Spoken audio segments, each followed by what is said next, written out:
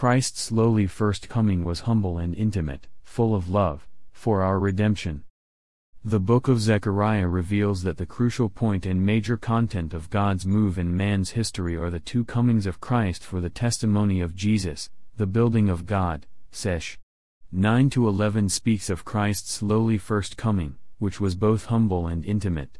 As we are studying the books of 1 and 2 Chronicles, Ezra, Nehemiah, and Esther in a crystallized way, we cannot but be amazed at God's move in man's history to prepare the way for him to carry out his economy, his move not only among men but also in man.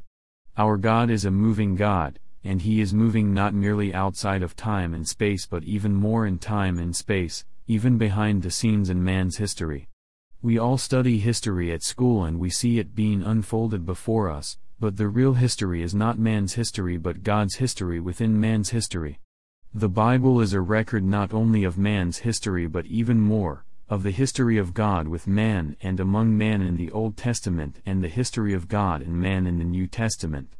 By his move in man's history, he eventually came to become a man, to be intimately related to man, and even to make himself the same as we are. It is truly amazing to realize that God not only created man in his image and according to his likeness but that he himself became a man, lowering himself to become like one of his creatures. He became a man, he went through human living, crucifixion, death, resurrection, and ascension, and he became a life-giving spirit. Our God, the creator of the heavens and the earth, became a man and then, through death and resurrection, became a life-giving spirit so that he can enter into us and make us the same as he is. He came to draw us with cords of a man and with bands of love, and as we are drawn by him, we believe into him, we open to him, and we enter into a process of transformation and conformation to his image so that we may become the same as God in life and nature but not in the Godhead. Wow! Day by day we need to ask the Lord to draw us and captivate us so that we may open to him, enjoy him, pursue him, and let him work himself into all the parts of our being. His drawing power is our pursuing power. The more he draws us, the more we open to him, and the more we allow him to dispense all that he is into us. As he is working all that he is into us, we are being transformed into his image and conformed to the firstborn Son of God to be glorified and look like him. Hallelujah!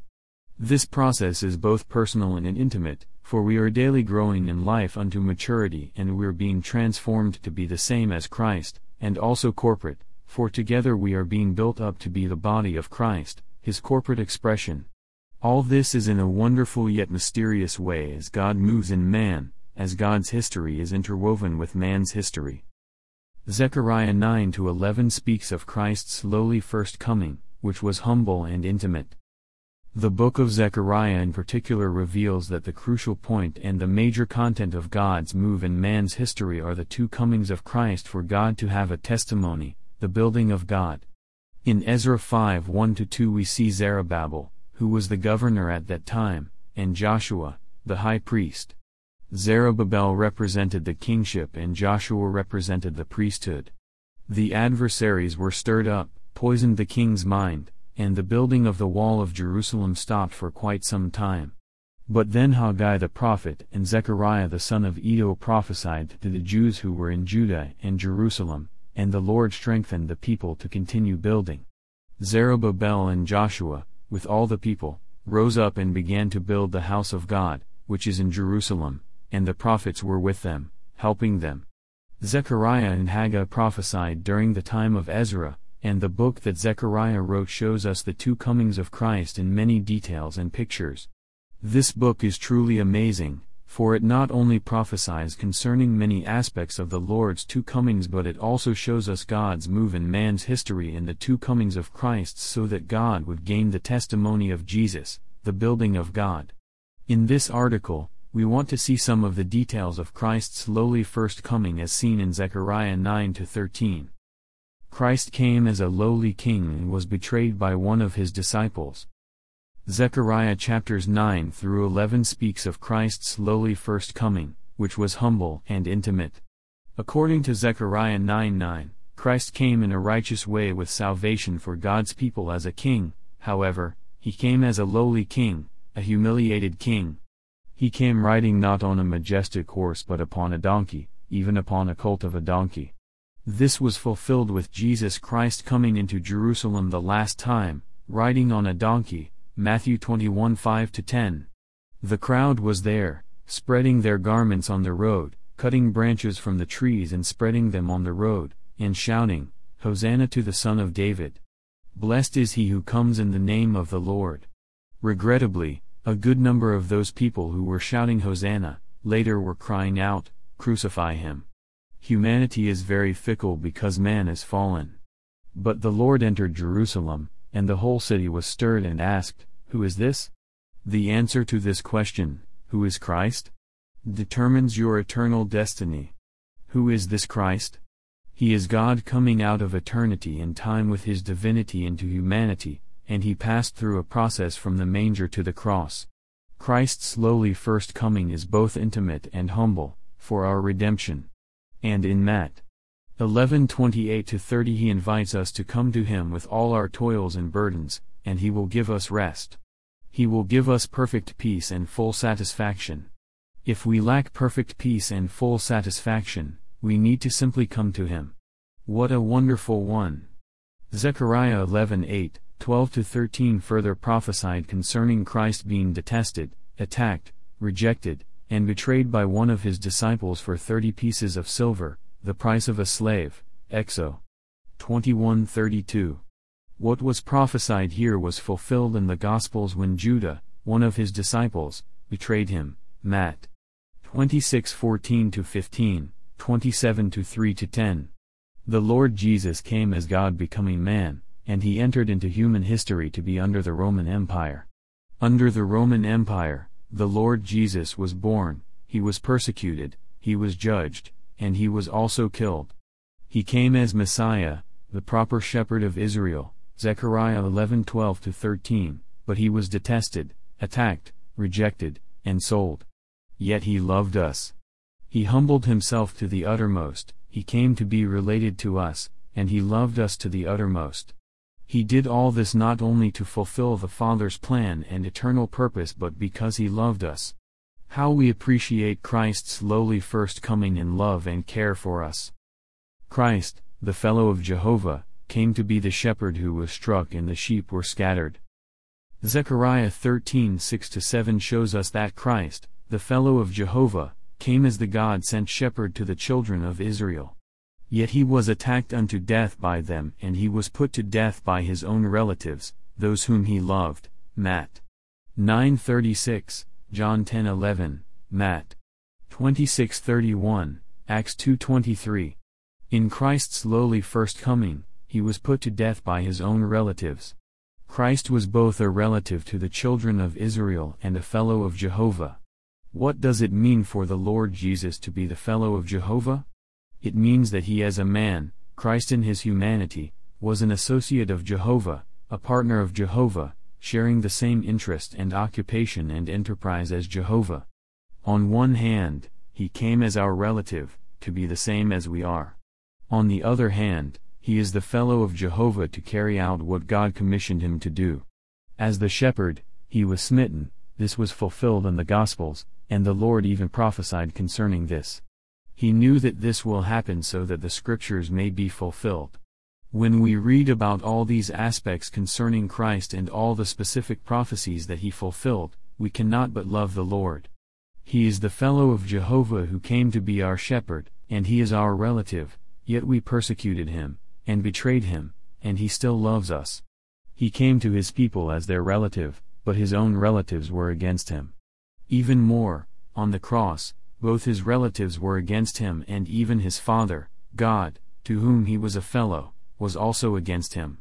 The shepherd was struck and the sheep were scattered, Matthew 26:31. After the Lord established the table, he told his disciples that he would be attacked and that they, the sheep, will be scattered. Zechariah 13:6 further says concerning the Lord's death that, if someone would ask him, "What are these wounds between your arms?" he will say, "Those with which I have been wounded in the house of those who love me." The children of Israel wounded and killed the Lord, but he said that these wounds were out of love. He counted their actions as wounds from those who love him, Sesh 13 to 5 to 7, 12:10, Revelation 1:7, PSA 21:16. What a sweet word! Though the children of Israel killed Christ, he counts their actions as wounds from those who love him. How much he loved us! Lord Jesus, thank you for coming to us to be the same as us. You are our relative, for you are God becoming man to be the same as we are. Hallelujah for Christ's lowly first coming. We love you as the God-sent shepherd who came to take care of us in love. Thank you for coming to us in love so that we may enjoy your shepherding and be under your all-inclusive, tender care. O Lord, you are a fellow of Jehovah who shares in the same enterprise and economy as God. Thank you for loving us and coming to us. Thank you for loving us to the uttermost by dying for us. O Lord, we just love you. Thank you for being struck on the cross both by man and by God, and thank you for doing this out of love. Your dying love is so compelling. We just love you, dear Lord Jesus. Christ's side was pierced, and he became an open fountain for sin and impurity. Zechariah 12:10 and 13-1 show us that on the day of his death, there will be an open fountain for sin and for impurity. Christ's side was pierced, and he became an open fountain for sin and for impurity. John 19:34, 37, Matt 26:28. Christ came and died for us, and out of his pierced side flowed both blood for our redemption and water for our salvation. Today there is a fountain filled with blood drawn from Emmanuel's veins, and we as sinners plunge beneath that flood and lose all our guilty stains. What a Christ we have! As revealed in Zechariah, in his first coming he came in a lowly, humble, and loving way, full of love and care for us. These chapters in Zechariah show Christ's lowly first coming. And through his death, he became an open fountain for sin and for impurity. On one hand, he is a fountain of living waters, on the other hand, he is an open fountain for sin and impurity. We can come to him as we are, and we can apply his blood to any sin and impurity. His blood cleanses us from every sin, if we just come to him and confess our sins. 1 John 1:7, 9. When we see his dying love, when we see this one who came as the shepherd, the fellow of God, our relative, and our Savior, we cannot but just open to him. He shines on us, he exposes our sins and impurities, and we just apply his precious blood. Oh, there is a fountain filled with blood, and we can come to him to be cleansed. When we are cleansed by his precious blood, we can drink him as the fountain of living waters, and our whole tripartite being can be saturated with him. We apply the blood, our sins are cleansed, and we can drink the living water. The more we drink of him as the living water under the cleansing of the blood, the more our being is filled with him, and there are rivers of water of life flowing out of our innermost being. We are filled with thanks and praise to the Lord for what he is, what he has done, and what he is doing so that we may enjoy him and partake of him. Thank you, Lord Jesus, for dying for us on the cross. Thank you for being pierced for us and becoming an open fountain for sin and impurity. Hallelujah, there is a fountain filled with blood drawn from Emmanuel's veins. Now we as sinners plunge beneath that flood and lose all our guilty stains. Amen, Lord, wash us and cleanse us with your precious blood. We come to be cleansed, washed, and purified. Amen, we come forward to enjoy God as our life. Flow in us as living water. Fill our inner being with the water of life.